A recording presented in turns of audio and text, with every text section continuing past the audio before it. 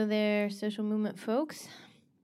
I hope that you are all doing okay under this new Code Yellow on campus. Those of you that are on campus, and that everyone who is not on campus is likewise hanging in there.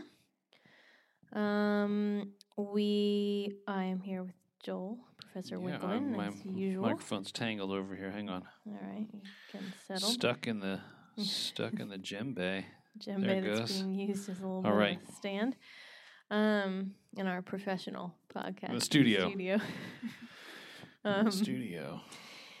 So we are going to talk about chapters 3 and 4 of Santiago Enria's book on the Bolivian Mas. Great. Continuing our conversation from last week. You can jump right in if you would like. Jumping right in. Okay. We're at page 100.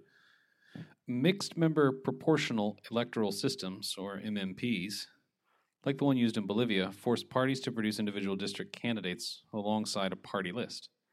As the literature shows, party leadership tends to become more central to selection and candidate list placement as district magnitude increases. Thus, it is likely that popular organizations will be able to exert more influence on selection for single-member district candidates than for proportional representation party candidates, So I got to refresh my memory on the argument of this book. The argument of this book is that it's surprising that the MAS, as it institutionalizes as a party, does not depart from its sort of social movement roots and become more professionalized and bureaucratized, but instead stays kind of a chaotic, non-programmatic mess. Chaotic mess. I'm not sure I would say non-programmatic, but oligarchified. That's right. Elitist. Right. Yeah, that it doesn't fully move to this kind of top-down thing. That's right. So the two chapters that they read, the first one is about candidate selection as an example of the way that there's sort of that this candidate selection has not taken a uniform top-down approach. And then the chapter 4 is on policymaking, which I'll introduce a little bit when we get to that chapter. Okay. And so one reason I'm seeing here... This is setting up a little bit of just like the basics of the electoral system.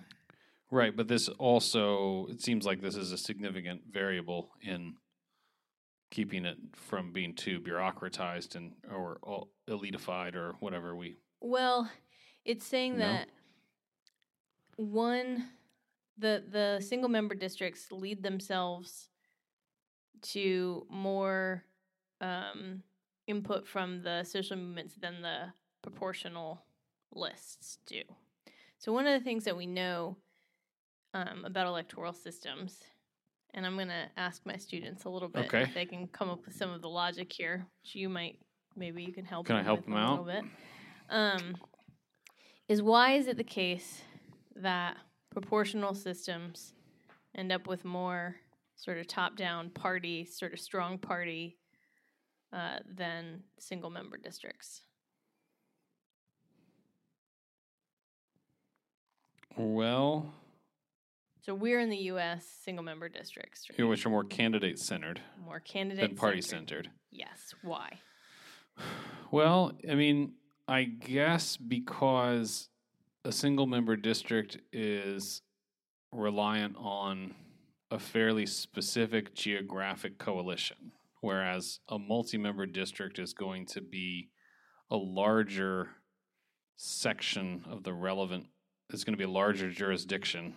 Correct.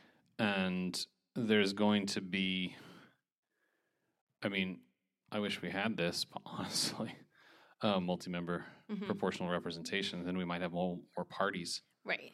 And this is a nice, one of the things about the MMPs, these mixed member proportional systems that's kind of cool is that both systems have benefits and drawbacks. Right. And so basically the systems that have done a combination of both, there's other parts of Latin America. I can't tell you, I'm not a good election specialist, but there's other places that have adopted these that have basically made part of the election, the elected officials come through these proportional rep districts and some through single members so that it kind of allows both what both are good at. It just seems like multi-member districts that are larger districts are designed to solve certain kinds of problems of regional coordination. I mean, they're not designed to solve it, but they have the benefit of like helping with regional governance. Right. And that in that way they're not quite the same way designed to serve the goals of ambitious office seekers. Well, I think insofar as the office seekers are ambitious, which I think they do serve the goals of ambitious office seekers, but I think they serve them through party loyalty. Right, rather than... as opposed to through, like... Friends and neighbors. Or whatever. Yeah, absolutely. So this is just setting up that there are these two different modalities of electoral rules that are operating simultaneously. I favor the ones that get us more parties. Personally. Page 101. In single-member districts, the key for electoral success is the candidate's personal reputation and support within the district. This is why I hate this. It's ridiculous. It's like it just encourages, I mean, I'm going to say something that might offend someone, but like it just encourages like the continuation of the student council. Like it's a popularity contest. Right, but in this case, whether that is true, and we will see pros and cons. I didn't win. But you didn't run ever, did you? Yeah, I ran for vice president of my high school student council. It's hilarious. I didn't win. I mean, that's fine. And I ran for president of my student senate in college. Did you know that? You didn't win that either. I didn't win that. I was in a 3. I was a sort of a spoiler candidate. There were no, this is a little more personal, but you don't know this. Amazing. Do you not, you've never heard this story? I don't think so, but we probably shouldn't go too far into it. All right. Not because I don't want to hear the story or that some of the students probably wouldn't, but we do have two podcasts. All right. Page 101, single-member districts, the key for electoral... I was just going back. I was just trying to get there. I was just trying to read. Go back. Read it. All right. You tell me you want to go, and then we go. All right. For proportional representation candidates, the key to electoral success is the overall strength of the party ticket. Parties often use these candidates to diversify their lists and attract maximum electoral support. Candidates can emerge with strong organizational backing, but they are likely to be acceptable to multiple organizations or attractive to particular social groups. When he says organizational there, he's talking about the social movement organizations. So they could emerge from like a strong push from a social movement, but they have to be broader than just that movement. But that's good. That can be good, indeed. I mean, when's it not good? Well, so when is it not good to have a broader appeal than just a particularized interest group? I think when sometimes you're trying to meet the needs of an interest group that isn't going to be met in coalition politics. I mean, the coalitional stuff is complicated here, and we see the ways in which the coalition building, where the movements are able to build broader coalitions in the grassroots, or where they are able to kind of like cooperate, that they are better, I'm like scooping this, but that they will be better able to also sort of keep their own autonomy from and their own kind of voice in the politics outside of this. But that, I mean, I think it's interesting to actually look into the case. I don't really want to talk too abstractly about this too much until I think it's a... Or are we going to talk about the case? Yeah, but I want to side note that conversation for when we actually have some concrete examples that we can think about the pros and cons. Tabled. Let's table Put on the djembe. All right. Page 101.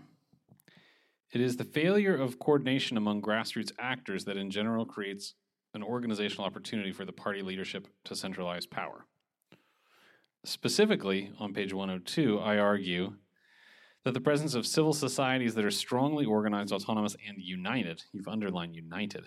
I think it was in italics in the book. Okay. But I didn't italics. Can generate politically consequential pressures from below that are crucial for shaping candidate selection processes.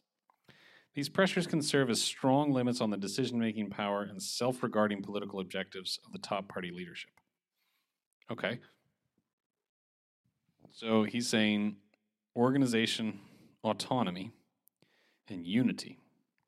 Correct. So strong organizations, in other words. Strong organizations, but also organizations where there are multiple organizations that are able to actually collaborate. In Bolivia, it's a multi-member party system, multi-member proportional representation, MMP, electoral system, which means that the party, like the MAS... What's the MMP stand for? Mixed member, sorry. That this electoral system tends to prioritize and privilege centralized party leadership. No.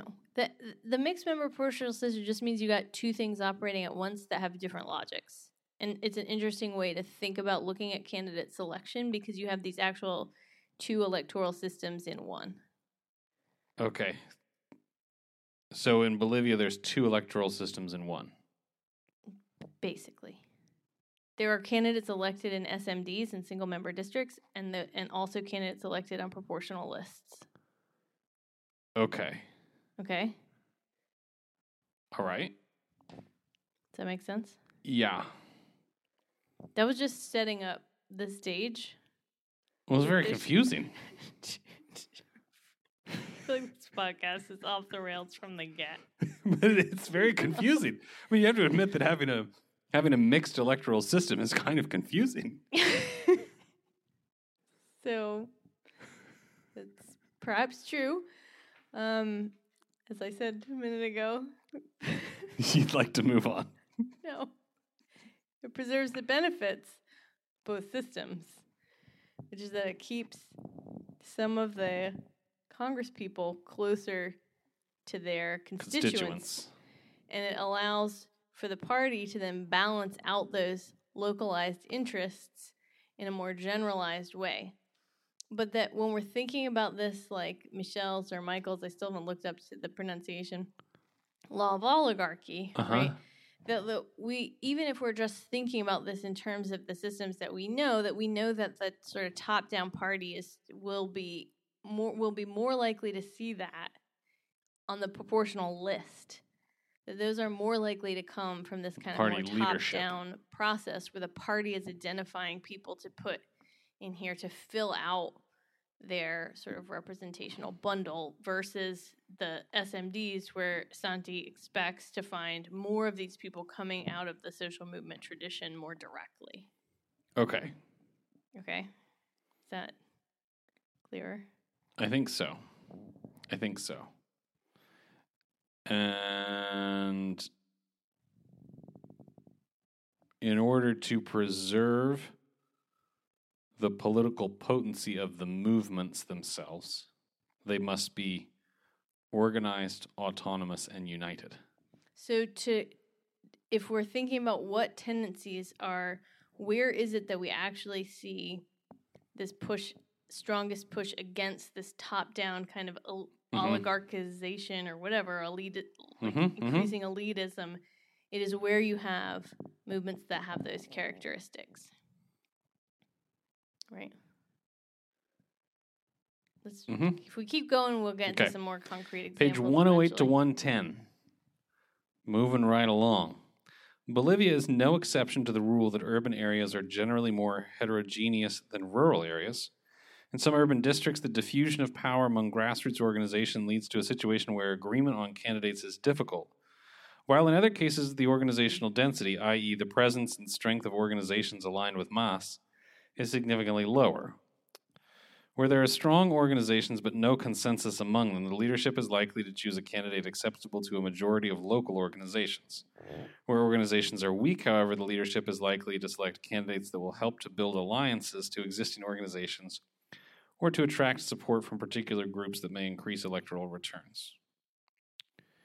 Okay. So here we're seeing top-down selection, where we don't have this pattern, right, of united, strong groups. You're going to see the MAS picking the candidates. So we have some examples that maybe I don't know if I gave a good quote of where in some of these places, I think maybe there's some, I think maybe coming, but where the movements are literally picking the candidates through their own processes, and those candidates are then on the Moss ticket. We talked about this a little bit last week. So this is sort of where we see that there can still be strong social movement organizations, but if those social movement organizations are having conflicts, right, or even if they're not having conflicts, they don't have areas of overlapping agreement, right? Consensus. They're not coordinating their sort of leadership proposal. Then you're more likely to get the Moss to just give somebody that they think will be acceptable, right, to the various groups. So they'll be like, oh, this guy like worked in this and that and the other, and people will like him, and so we'll put him forward, right? And then in the weak groups, of course, we from the very start had expected that where you see weak movements, we would expect to see the party having a more heavy hand central role in actually, trying to build coalitions from the top down. Okay, now I've got an arrow here to go to page 115.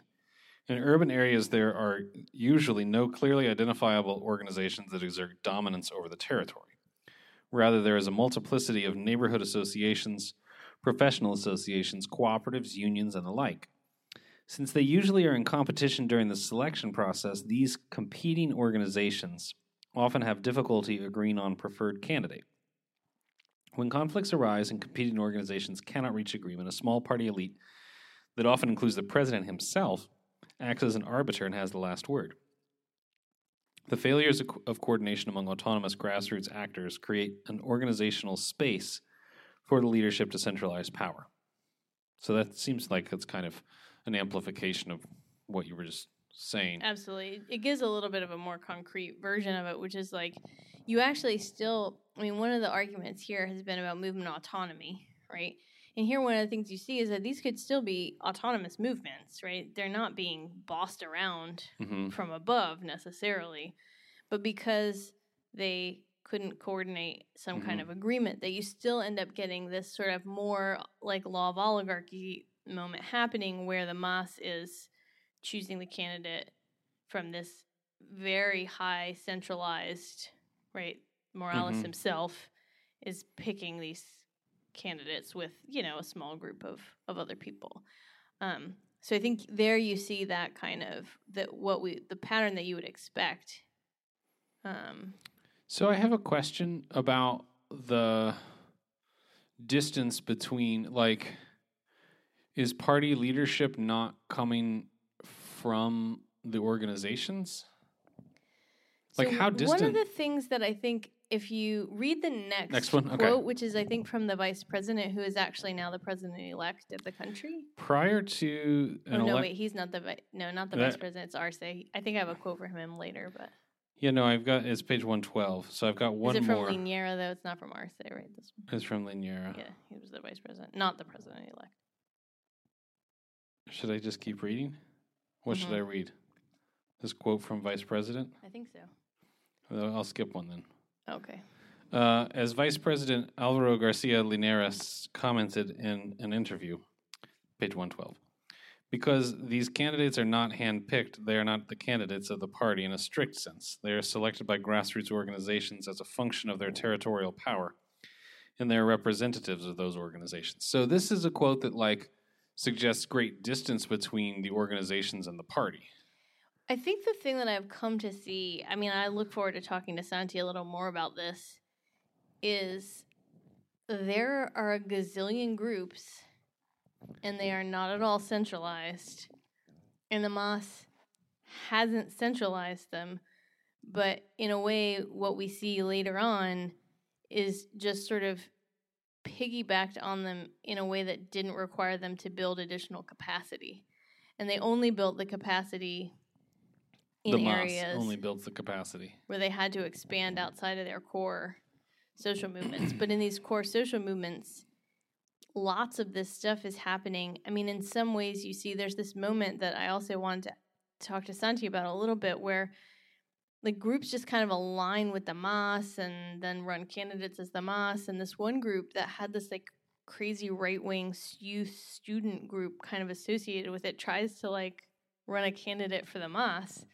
And the Moss does eventually put its foot down, which Santi uses as an example of like this kind of elitism or whatever, but it's like, well, whoa, like that's like way outside of the party's kind of ideology and would have given this bizarre inclusion of a group that No, while I feel a like movement was like very So I feel like a minute ago you were kind of giving me the side eye when I said that it didn't sound like a very programmatic party. No, but this was actually where the Mas puts his foot down and doesn't accept this group. Right, but like, I mean, that's pretty. It still seems like what you just described. I'm still imagining. Maybe I'm incorrectly imagining it, but I'm still imagining a really broad coalition. Broad coalition, but on the left. Okay.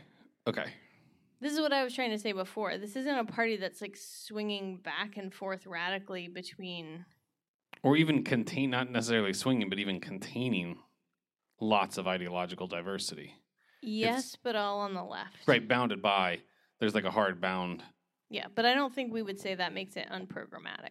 Yeah, no. Now I understand. Yeah. Now I understand. Okay. I mean, whether people would argue whether it is or is not programmatic is Sure. a different question, but I don't think it's because of whether or not Right. it got a lot of left-wing movements affiliated. But I think what we can say maybe was the other quote that was there around there about how it's super heterodox that you move past. Maybe not. I thought there was one quote, but maybe it's later. No. No. All right, just keep moving then. Okay. Page 116. Although the selection of plurinominal candidates, that's more than That's the multi-member, Multi-member, the okay. proportional districts. plurinominal candidates is more centralized and exclusive, and therefore more prone to top-down control. It serves as a part of a deliberate strategy of addition that allows for the incorporation of sectors and groups that do not have a territorial or an institutional corporate base. The idea here is to include everyone, that is, professionals, non-professionals, intellectuals, non-intellectuals, indigenous and non-indigenous, middle class, women, and so on. It is in that sense that our project is one of inclusion and not of exclusion. This is a quote from someone, not named here. This mechanism allows the MAS to balance its electoral lists and is seen by the leadership as an inclusionary way to give representation to urban middle classes. And continuing along over to 117, some plurinominal candidates, particularly those without such a background, I guess a middle class background? I think a movement background. Movement background, okay. Sorry. Without a movement background are generally seen as unwelcome competitors by rural and peasant organizations and by candidates that emerge from these rural and peasant organizations. Okay, so they just are like wide open to anyone on the left. And sometimes it causes a little friction. So if we with the think about this campesinos. from going back, right? This starts out as a peasant party that was very geographically bounded, Mm-hmm.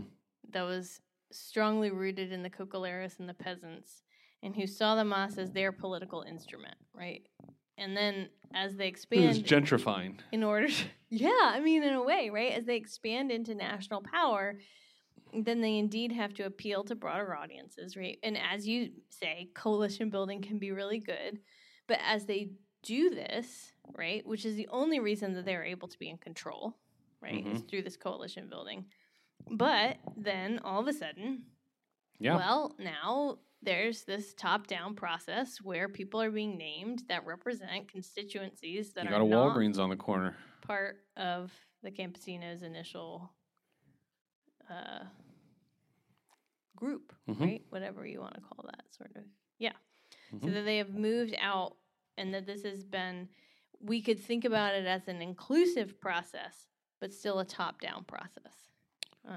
Right, and it doesn't sound like everyone favors the inclusion. Everyone does not favor the inclusion, though they probably do favor winning national office and being in charge of the presidency. Sure. Right. Right. And Walgreens may be a better employer than the bodega. It might be. Might not be, It might not be. but it might be. Might be. Stir in the pot here. Stir in the pot.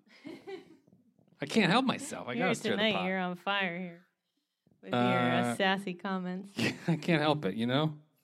It was that Zoom we were on. It made me feel. We were on a Zoom about race in our graduate program that we both did our PhDs in, and It was an intense Zoom. it was an intense Zoom. It was pretty long, and it was pretty intense. Got me wound up. All right, page 117. It is possible, and that apple crisp I made tonight was a good one. That was a good apple crisp. It was a good one. Was It's a like good the apple third crisp. time's a charm. Maybe the flu shot's gone to your head too. Could be, or that zinc I took afterward. Yeah. All right, page 117. It is possible that quote-unquote invited mosque candidates and social movement representatives do not form any sort of organic group with shared or corporate social and political interests and incentives. That is, they do not form an oligarchy. This was the quote I was thinking about. At best, they represent a temporary group of assorted representatives from diverse base organizations in a loose... Yes, this sounds like the mosque to me. Yes. A temporary group of assorted representatives from diverse base organizations in a loose coalition. Right? I thought this actually perfectly described this question that I feel like you have been like pushing this whole time, and that I was like, oh, right. This is like, even the parts that are top down are still this like extraordinarily loose heterodox coalition. Right? Yeah, I mean, it seems to me like the best metaphor here is that, like,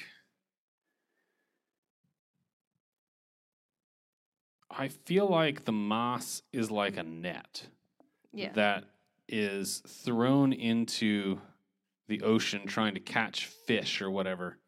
And, like, if the school of fish is going really hard, like, pulling in one direction, like, then the whole thing moves in that direction. But otherwise, it's like this inchoate. Well, we'll look a little bit. There's actually, when we get to the policymaking chapter, which is coming up very soon, we'll see some of that dynamic. But I think it's more like the Moss is throwing out, I'm going to make another nautical reference just since we're on this. But it's like they're throwing out the life preserver, that donut thing. Mm-hmm. And like a left group or an intellectual urban group or whatever can grab it and climb up into the boat if they want, and if their politics are reasonably aligned. Right. It's, better metaphor is it's like the Grateful Dead's bus. You get on the bus. I think it is kind of like the Grateful Dead. It seems more like the Grateful Dead's bus. Like the bus is coming through, and if you want to get on, you can get on. Right. And if you don't want to, that's cool too. Yeah. And if you're making the decision about, I was trying to think, how could it be like the Grateful Dead's bus? But it is this sort of moment where it's like, if you think that's going to take you where you're trying to go, you jump on the bus. Right. But if you're like, I'm not going there. I'm going down to Big Sur. Yeah. Got this big baggie of mushrooms. I'm going to Big Sur. You are a mess tonight. All right. Page 120. Joel's never been to Big Sur with a baggie of mushrooms, just to be clear. Yeah. The last he person. lost his student body elections. That's exactly right. That's exactly right. I mean, the person who won isn't doing that either. No, Let's be real here. The patterns show on page 124 that in a context where the territory is divided into competing grassroots organizations, having good relationships with the party and government can help to shift the balance of power in one's favor during the selection process. Yeah, so you do better if you make nice with the party. If you have friends at the top. Yeah, that's always true. When's that not true? I feel like that statement is always true. It's better if you got friends at the top. I think it's less helpful in the districts where the autonomous... I think that one comes into play more when there is conflict, right? Okay, so you have a note that's telling me that you're going to read one. I am. I'm going to talk a little bit. But I think what's important here is that process matters less in the rural areas where the social movements are literally using their own decision-making procedures to decide on the candidates. Okay. Right? So it matters very little whether you have friends in high places. Okay. Where it starts to matter whether you have friends in high places is again a dense organization. in these situations where organization dense the urban areas. The urban areas where there are going to be multiple conflicting, or at least Part of what I'm getting from this book is that the urban-rural divide is just really significant in Bolivia. I think it's significant everywhere, Yeah. but the degree of significance sounds pretty hefty, even just in terms of how elections work.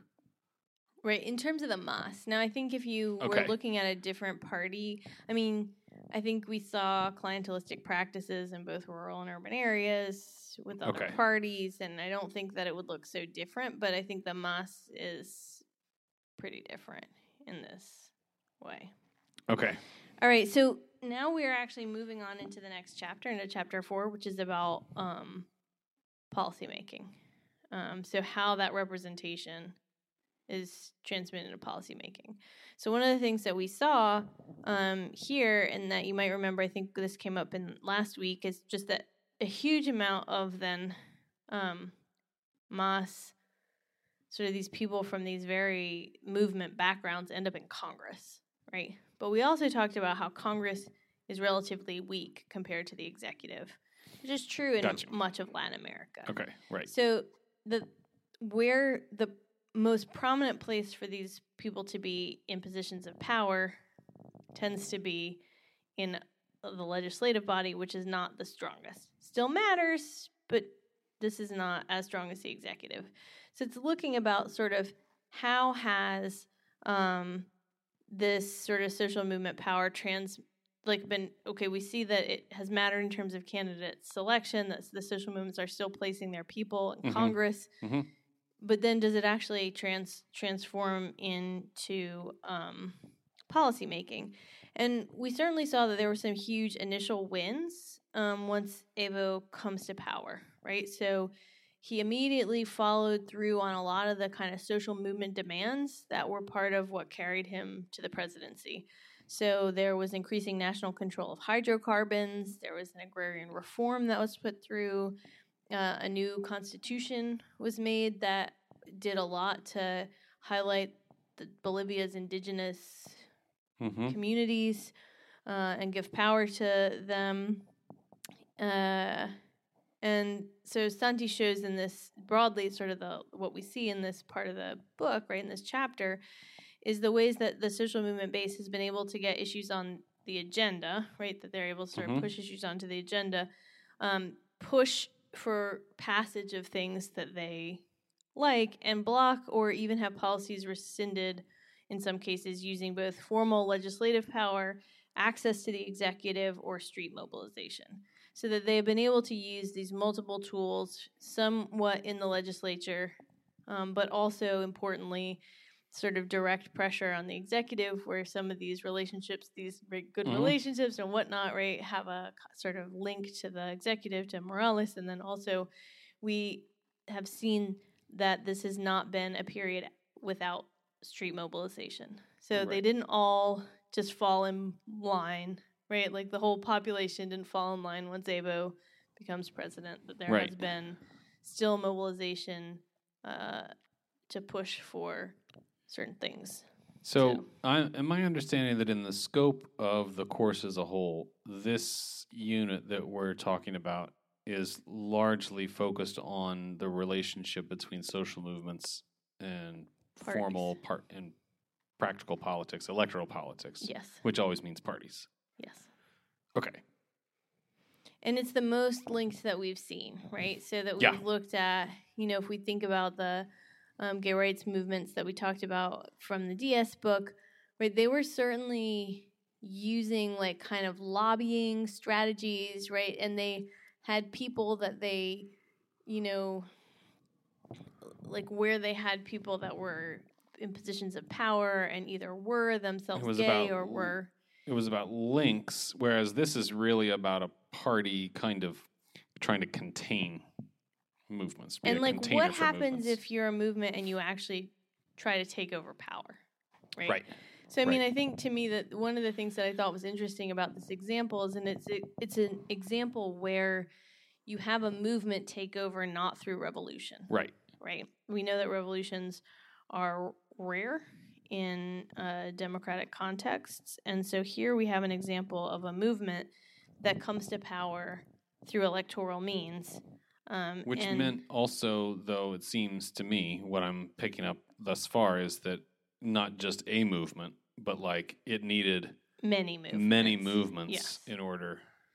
Yes, and that what we've seen in many of these examples too is just that like coalition building, like we haven't actually seen movement success without coalition building. Right. And where we've seen lacks of coalition building, we've actually seen lack of that has been tied quite tightly to success or lack thereof. All right, I've got a big chunk here, so bear with me. Page 135.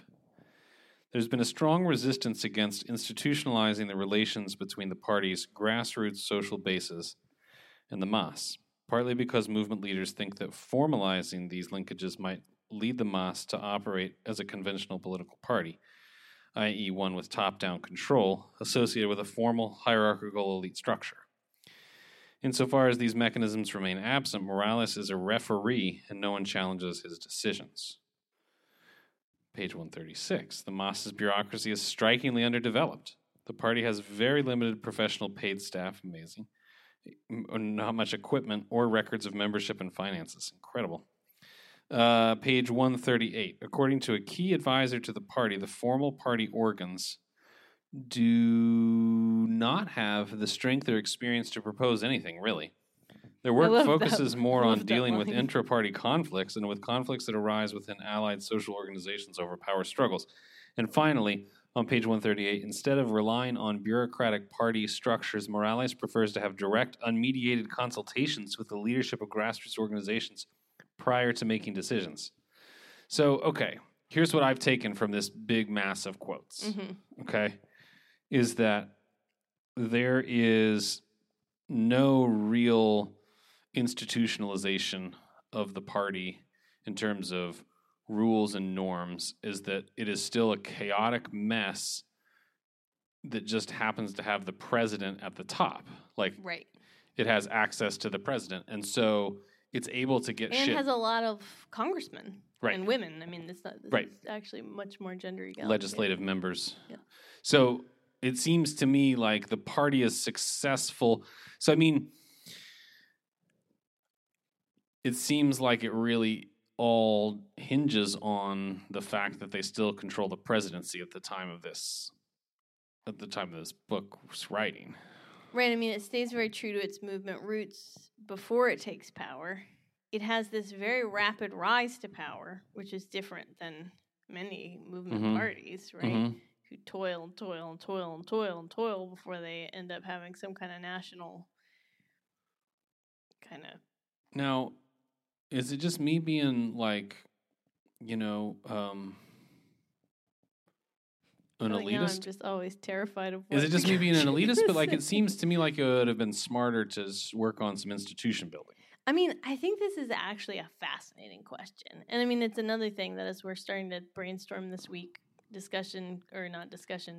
questions to talk with Santi about. Like, I can't tell if that's just a habitual response that I have because I'm a political scientist and we're big about institutions. Well, but I mean, you look at what happened with the whole situation with Evo and his concentration of power and his like unwillingness to step down and his right, and you're like, flouts enough rules that finally there's like a coup. Right. Well, I wouldn't say flouts enough rules that finally there's a coup, but flouts some rules, and then also there's a coup. You don't accept a causal relationship there? There was a lot of other additional factors. It's not my. Yeah. I mean, the OAS kind of stepped in and said it was fraudulent, and they were wrong. We talked about the OAS last semester. They're worthless anyway, right? Well, they ended up mattering in this moment. You think they mattered? They did, I think. Anyway.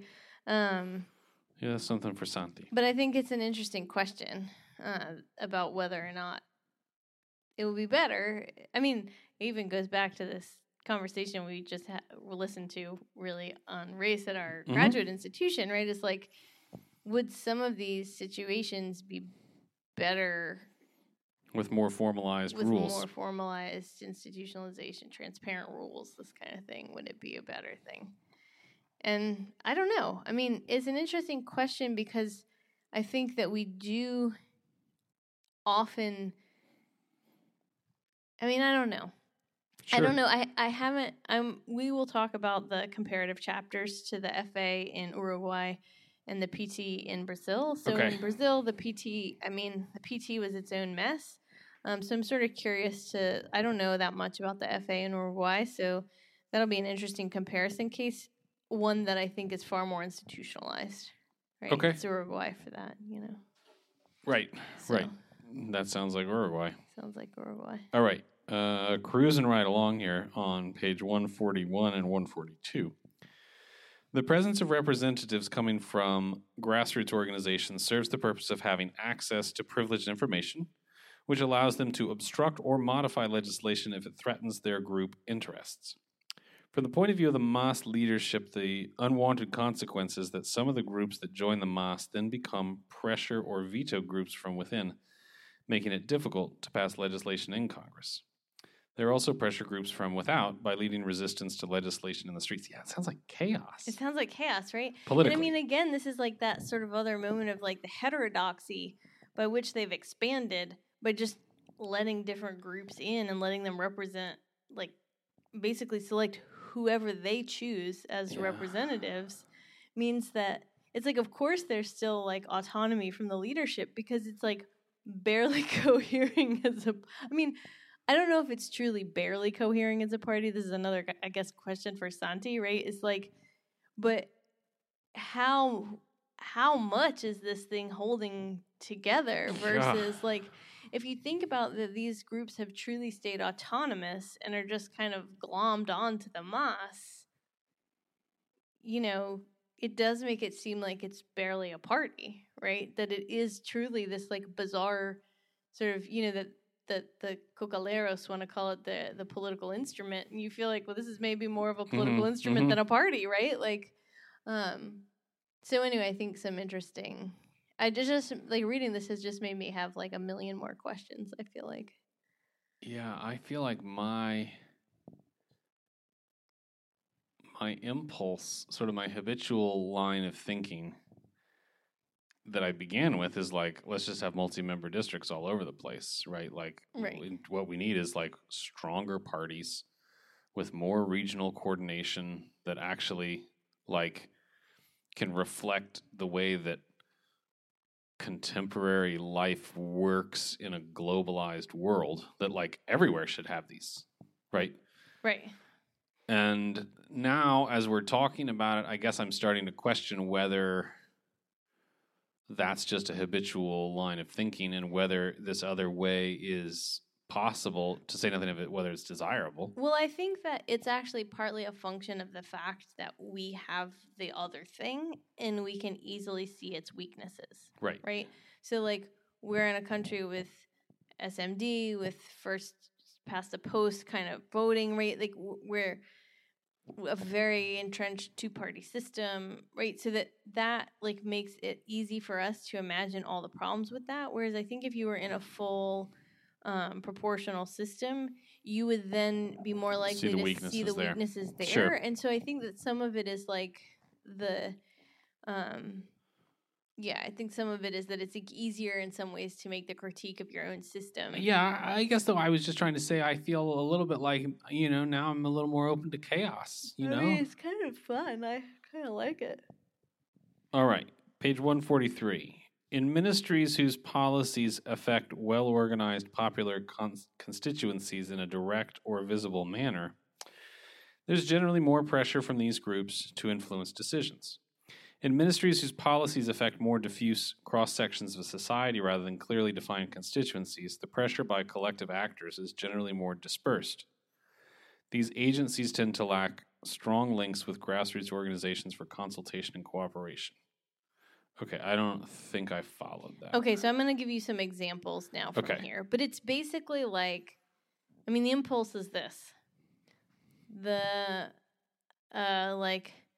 What would it be? Like, I don't know if this is the right ministries, but like the agrarian ministry, whatever that's called. Yeah.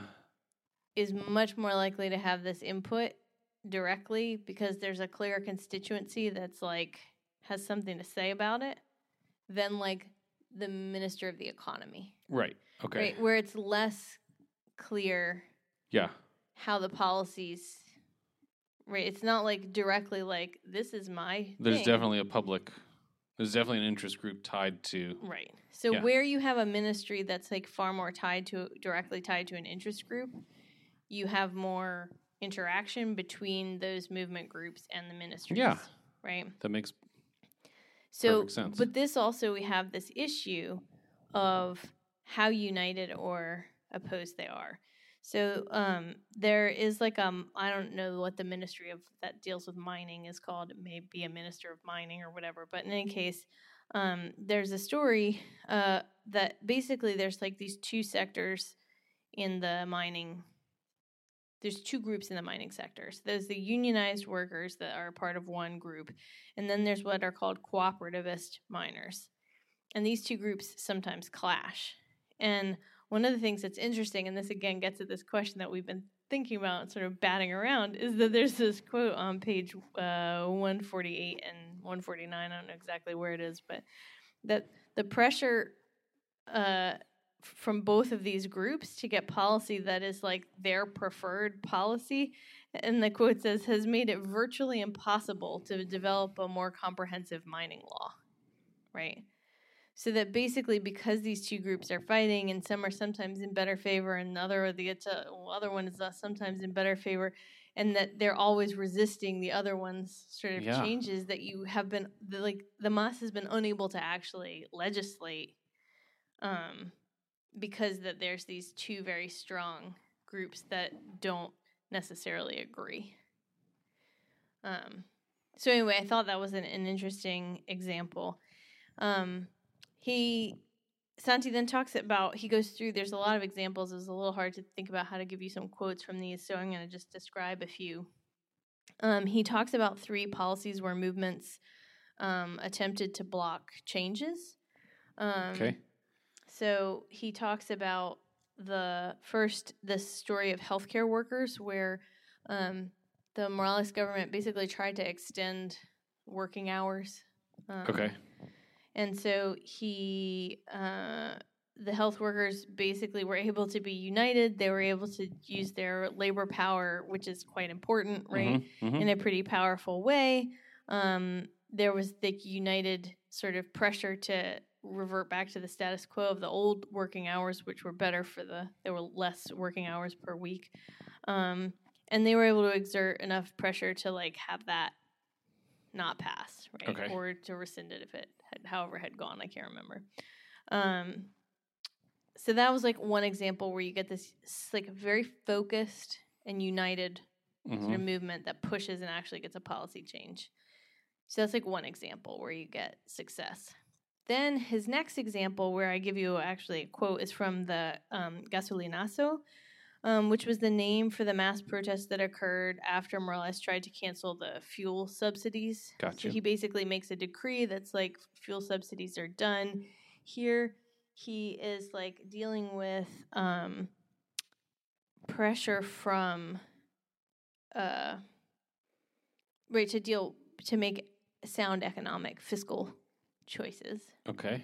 He even coordinates to some degree with the social movement leaders, talks about this plan of like doing this, gets social movement leaders on board, and nonetheless protest blows up, right? It becomes a huge street mobilization. So I think I gave you a quote. Yeah, that Morales brought aligned movement leaders on board, but he did not automatically restrain socio-political pressure and conflicts from below. Neither Morales nor the MAS can fully control popular mobilization from the top down. Right. So, I mean, this was just an example, unlike the healthcare workers, where it was a very focused, right? I mean, it was like kind of clear, right, who you're talking about. This was a very much more broad-based sort of, you had movement leaders that were on board, but they could not restrain the sort of base or the rank and file or whatever you want to call it from going out in the streets and protesting the change, which would have had massive repercussions on people's everyday kind of life and livelihood. So if you're a movement that doesn't want to get co-opted by the electoral system, you should be in a broad-based coalition because your shit keeps moving forward even if they try to pick off some of your groups. Or your leaders, some of your or leaders. your leaders.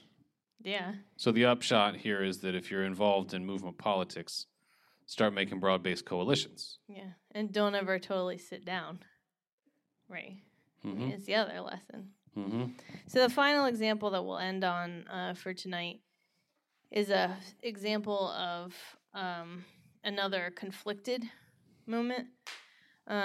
So there was another project that was called the Tipnis Road, where the government, we talked about this in one of my sections a little bit, I think my Friday section last week, but the government basically planned to build a highway through this national park, which was also indigenous land. Okay. Right.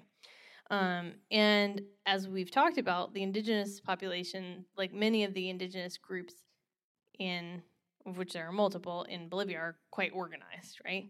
This was no exception. The indigenous groups that were affected by this Tipnis Road really saw it as like destroying their land, being problematic, so they mobilize.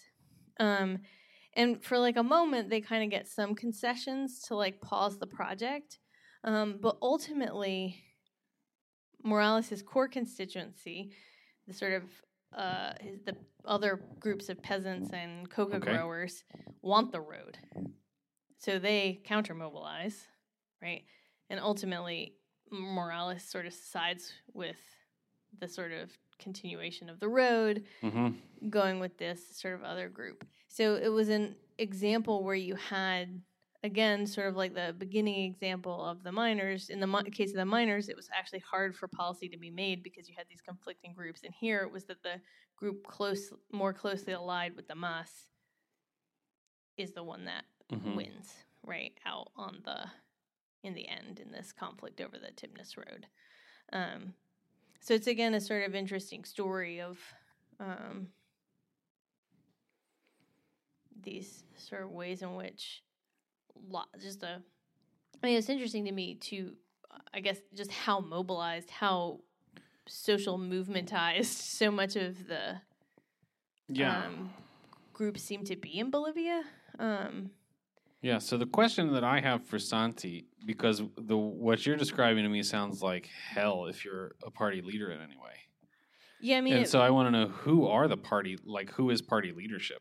To me, that's just as a descriptive question. Who signs up for this terrible job? Terrible job with, like, no resources. And it's just impossible. How could you, Yeah, well, he says in maybe one of the quotes you even read that, like, their job is, like, primarily the job of a mediator. Right? That, like, what they're trying to do is like, manage intra-party conflict. Yeah, it was there on page 136 or something. Yeah. So anyway, this was our chapters from for this week, and next week the students don't have to read, and we will just talk about the comparative cases a little bit of the FA and the PT. Cool. And we've got one more to do tonight. So if anyone wants to stick around and see what crazy shit I say in that one, you can listen to the 249 podcast. No, it's always crazier in mine. All right, guys. I will see some of you on Wednesday and some of you on Friday. Take care.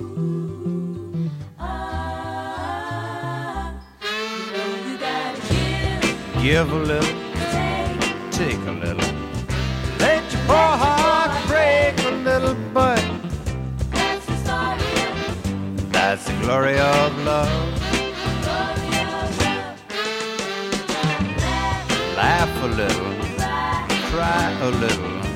Let the clouds roll by, baby, little, but baby, that's the glory of love. Long as there's the two of us to have the world and its charms. Long as there's the two of us in each other's arms. Win a little, lose a little. Come on, have the blues, baby, little, but baby, that's the glory of love.